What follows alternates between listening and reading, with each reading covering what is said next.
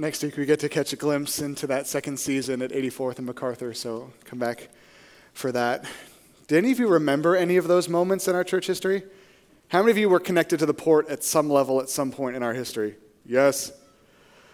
The Port was yes. Our student ministries meet over here in the Port Lounge, and this building was actually designed to be the Port here, and it operated as the Port until the actual Port down in Oakland shut down in the 80s or 90s. And so all of these foundation stones that were laid back in 1937 and in the 40s kind of grew up into the church that we experience today. A few years back, it was probably 3 or 4 years ago, I had lunch with Bill Doyle and Butch Monk, and the reason that I asked Bill to have lunch is I said, I would love to just catch a glimpse into what do you believe is the story in the life of our church that God used to build it into what it is today. And I was expecting that Bill would tell me a story about the illustrated sermons or a story about the Port. And then we sat down at lunch, and he said, hey, I want to tell you a story that I've never told anyone. This is not a story I want to tell you the story about when my little brother passed away.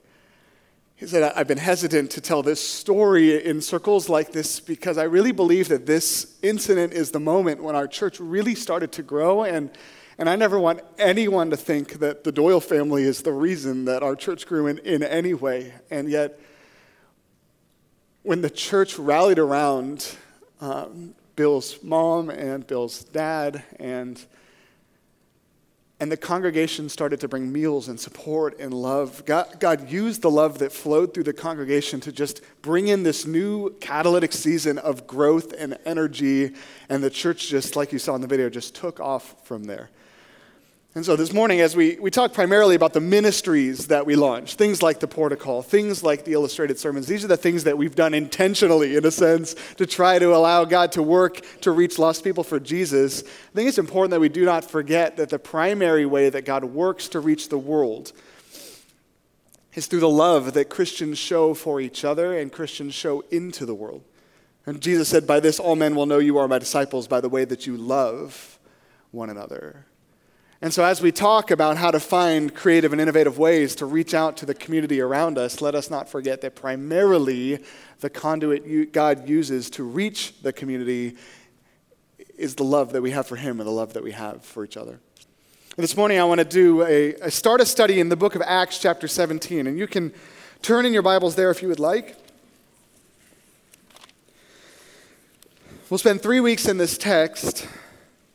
And this morning, we're just going to kick it off just with a couple of verses and primarily look at verses 16 and 17. Paul has been bouncing around and finally finds his place in Athens where he's waiting for his companions to show up.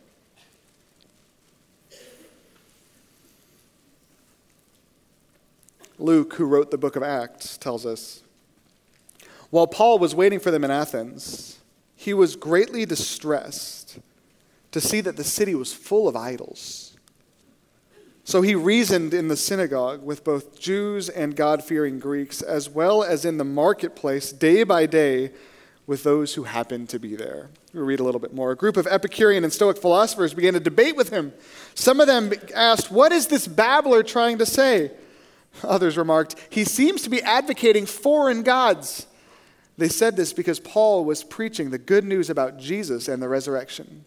Then they took him and brought him to a meeting of the I should have practiced that one, Areopagus, where they said to him, may we know what this new teaching is that you're presenting? You're bringing some strange ideas to our ears, and we would like to know what they mean.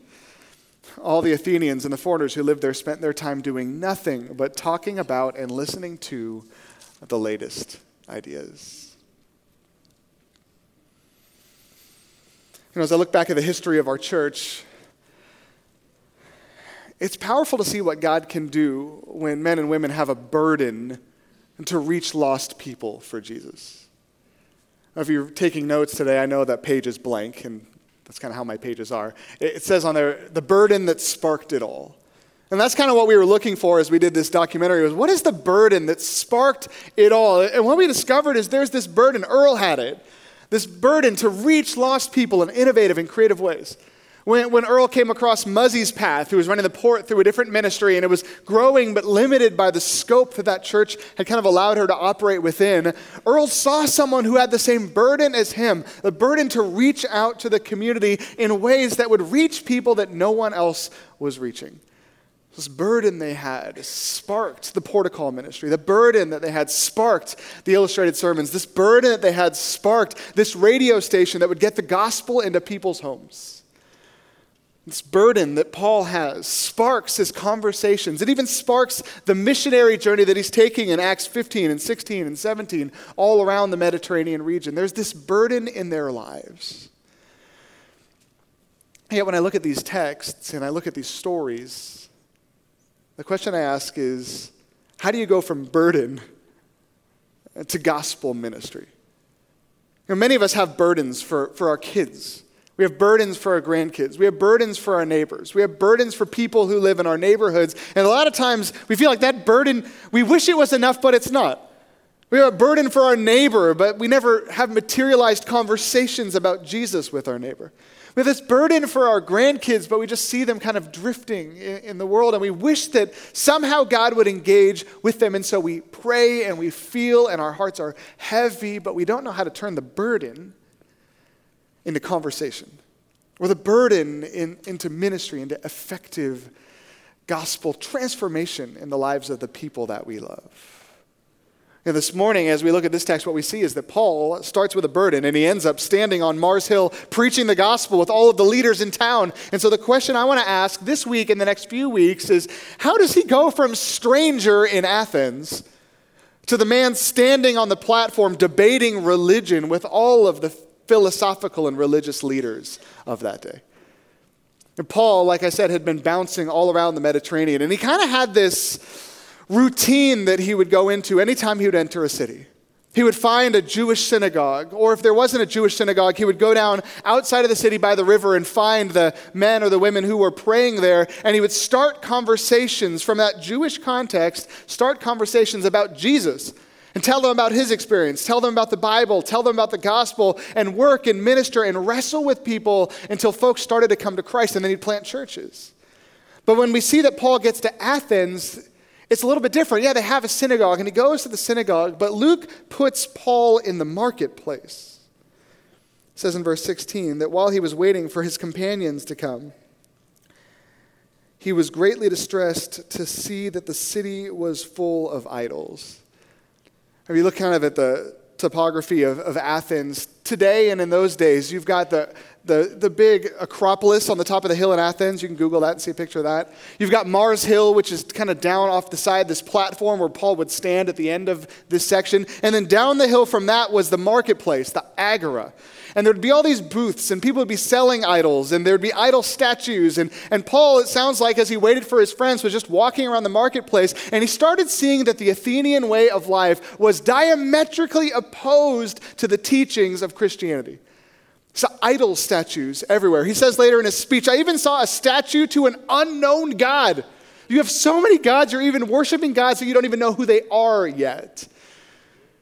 He walks around the city, and something in his heart starts to break, to ache, to yearn for God to break through in that place. Athens was a dark place. Does it feel like this is a dark place? You know, a lot of us have lived here a long, long time, and sometimes when you live in a place for a long, long time, it just feels normal, right?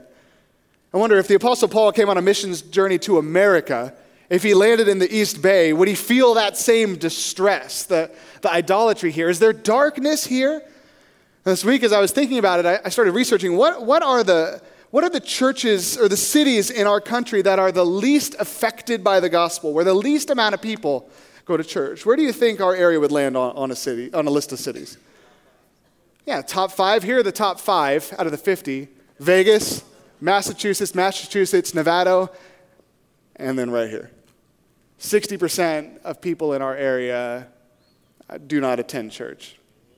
I don't actually think the San Francisco Bay Area is the darkest place in America. I think those other cities up in the Northeast in Massachusetts, there's actually more of a darkness. Some other stats talk about regions where people are most post-Christian, like they don't even think like Christians think. They reject Christianity outright. And San Francisco kind of drops down to number 5, number 6, and Massachusetts jumps up to number 1 on those cities of people who just reject Christianity outright.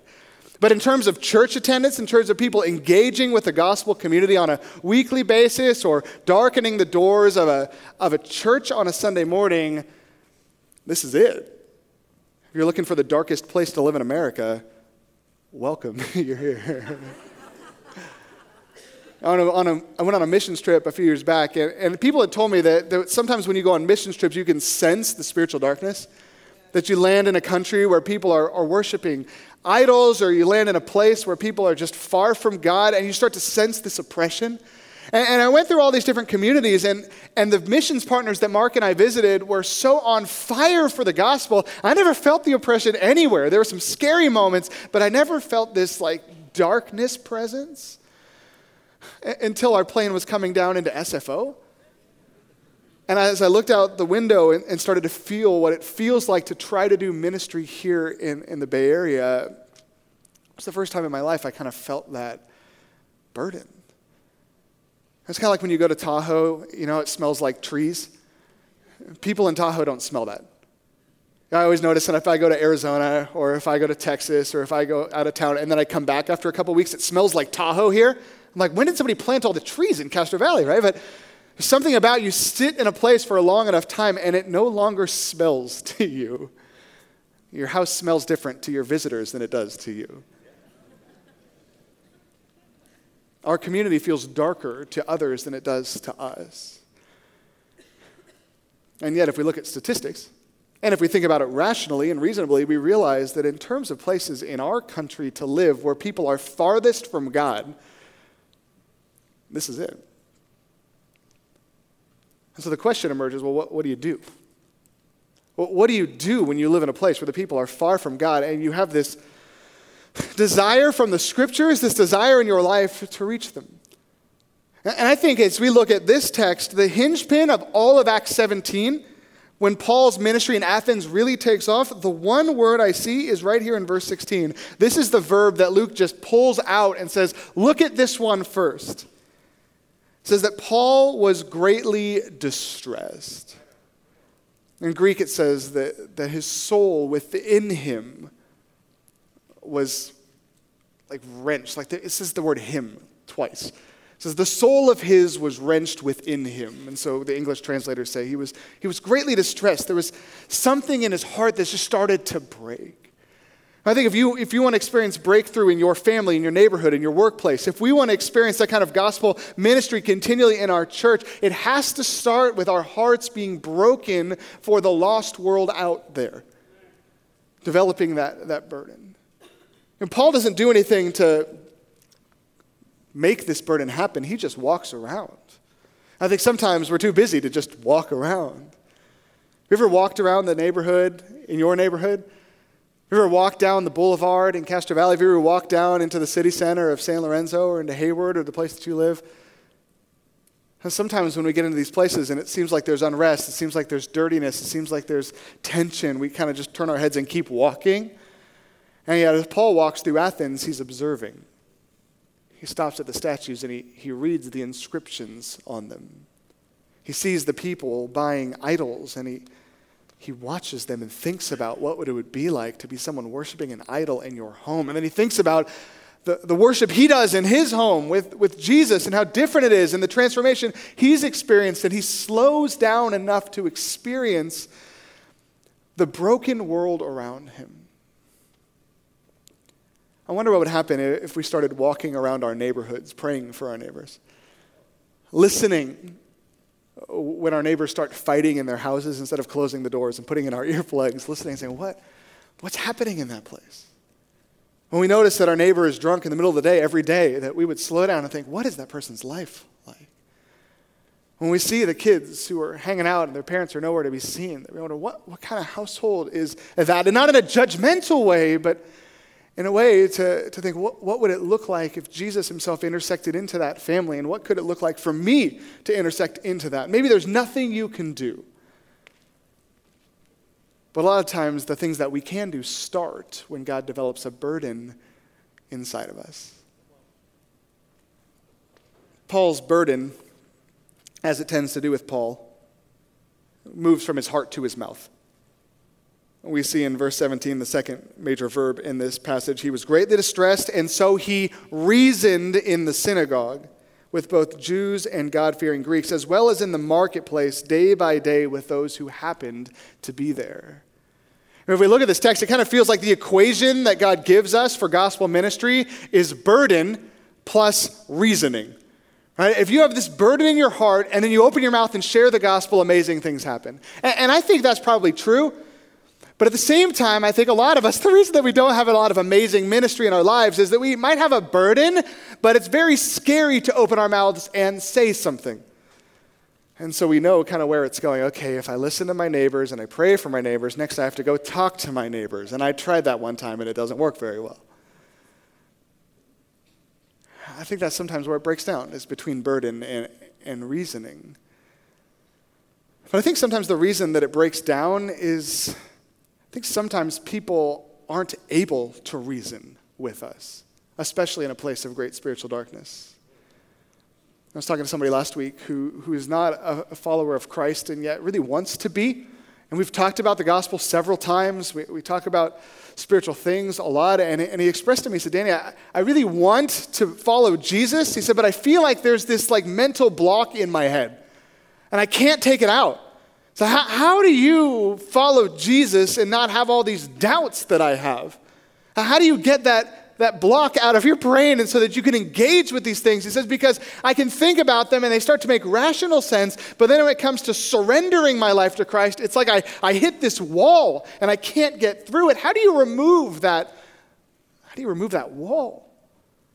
Now, Paul talks about this in Corinthians, right? He says that there's this veil that's in front of us that guards our hearts, and only in Christ is it taken away. That the truth is that people cannot be reasoned into the family of God.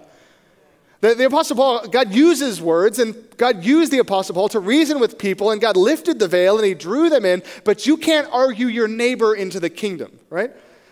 You can't argue your children into following Jesus. And some of you have this burden for your kids, and you share with your kids, and you share with your kids, and it's like there's this wall, and you wonder, which words do I need to have to get that wall taken away? So sometimes we try to add reasoning to our burden, and it just falls short. The interesting thing to me is that as I read this passage of Paul in Athens, the reason that he reasoned was because he was in Athens specifically. Look at verse 21. I'd never seen this before this week, even though it's like my favorite chapter in the Bible. I don't know if I've never seen this. So Luke tells us this whole story of how he's arguing and debating and reasoning and people are coming to Christ and all these things. And it says in verse 21, in parentheses in my Bible, kind of like Luke saying, hey, just so you know, this is why this worked in this city. It says, all the Athenians and the foreigners who lived there spent their time doing nothing but talking about and listening to the latest ideas. That's what they did all day. I'll say it again, Norris. All the Athenians and all the foreigners who lived there spent their time doing nothing but talking about and listening to the latest ideas. That's all they did. I'm going to guess that your neighbors don't do nothing but spend all their time talking about the latest ideas in religion and spirituality. That's my guess. If they do, go insert Jesus into that conversation. If they don't, maybe there's a different route that God wants to use to help you engage with those people. I think that equation of burden plus reasoning equals gospel ministry is not absolutely accurate from this text. I think a better equation, and we can put this on the screen for you, is not reasoning, but that burden, you have to put it before me because I forgot it, burden plus the next one, engagement equals, this is why you come at 8 o'clock. Well-oiled machine at 9:30. Burden plus engagement equals gospel ministry. The key that Paul had was not merely that he was reasoning. Reasoning works because he was engaging with what the culture was doing. Right? If your neighbors are talking about God, the religious stuff all day, go and talk to them about Jesus too. Right? If your coworkers are having spiritual conversations, throw your hat in the ring. But if they're not, sometimes it doesn't work to just be that evangelist and throw some tracts on the coffee room table at work, right? But what Paul does, wherever he goes, And we saw a window of opportunity in Athens as engaging in what the culture is already doing. And think about Earl Sexauer launching illustrated sermons. Think about Earl Sexauer launching a radio broadcast. He's thinking, okay, people are listening to the radio.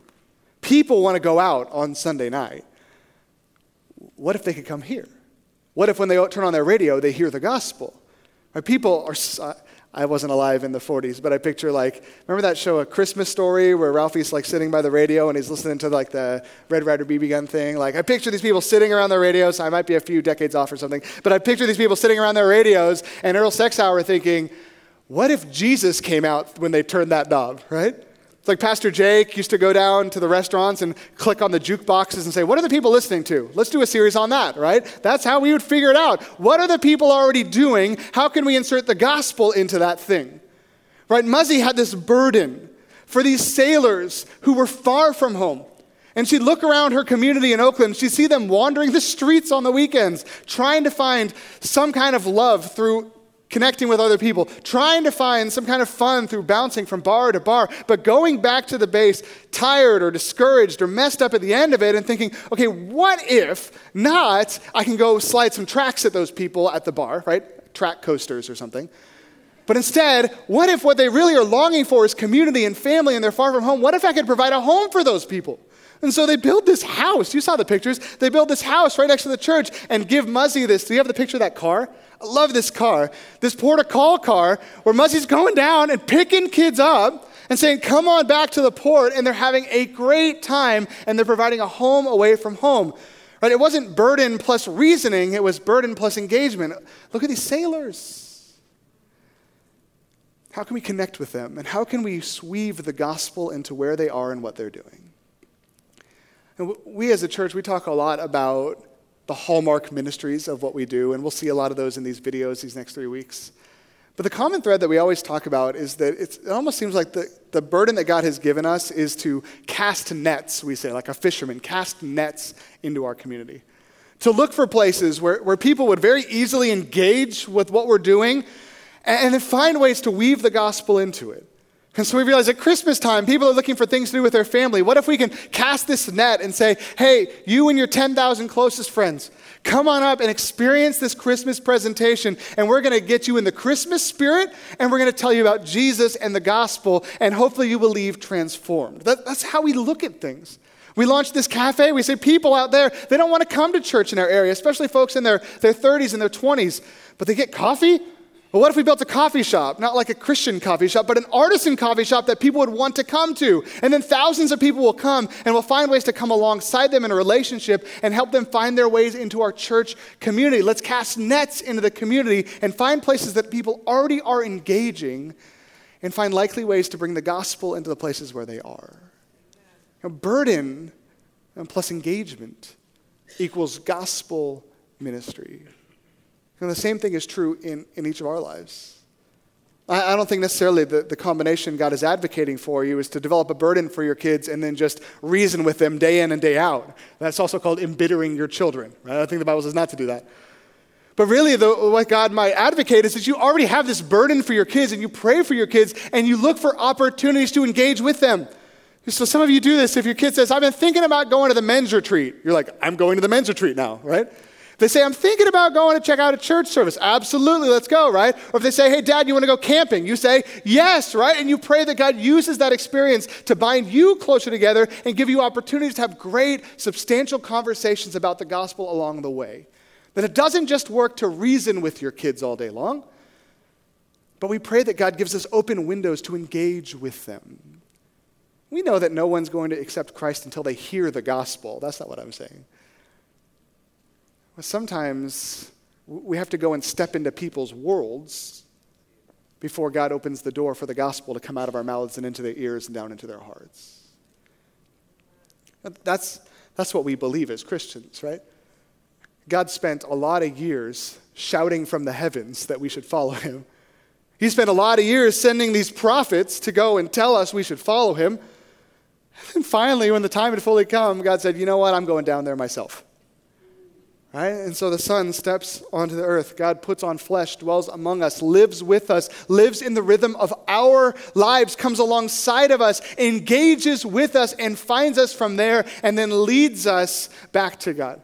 He does the work. He bears the burden. He dies for sin. He raises from the grave. He ushers in life, but he comes down to get us. We have a Bible that God can use to reason with us. And yet the reason that we worship God is not merely that he reasoned with us, but that he came down, engaged with us to open our ears to the reasoning that he had for us. Even this morning as we receive the communion meal together, it's a reminder that Christ is with us, that he came for us. We could hold this bread and we could hold this cup in our hands because it reminds us that the God of the universe at one point had a human body on this planet with us. That the God who dwells in the heavens at one point had blood flowing through his veins on this planet with us.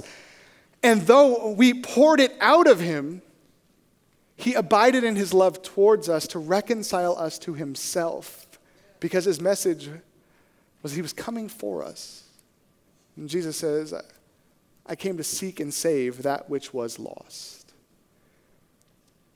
There's a quote that we found from our church back in the early days, and it's fun because nobody knows who says it. It was just in this article that someone had written up about our church, and it said, hey, this is what their pastors say. This is what the church says about how they do ministry. I wanted to show you this quote. It says, other churches can guard the orthodoxy of ritual, but the people, the sinful, the seeking multitudes, they matter most.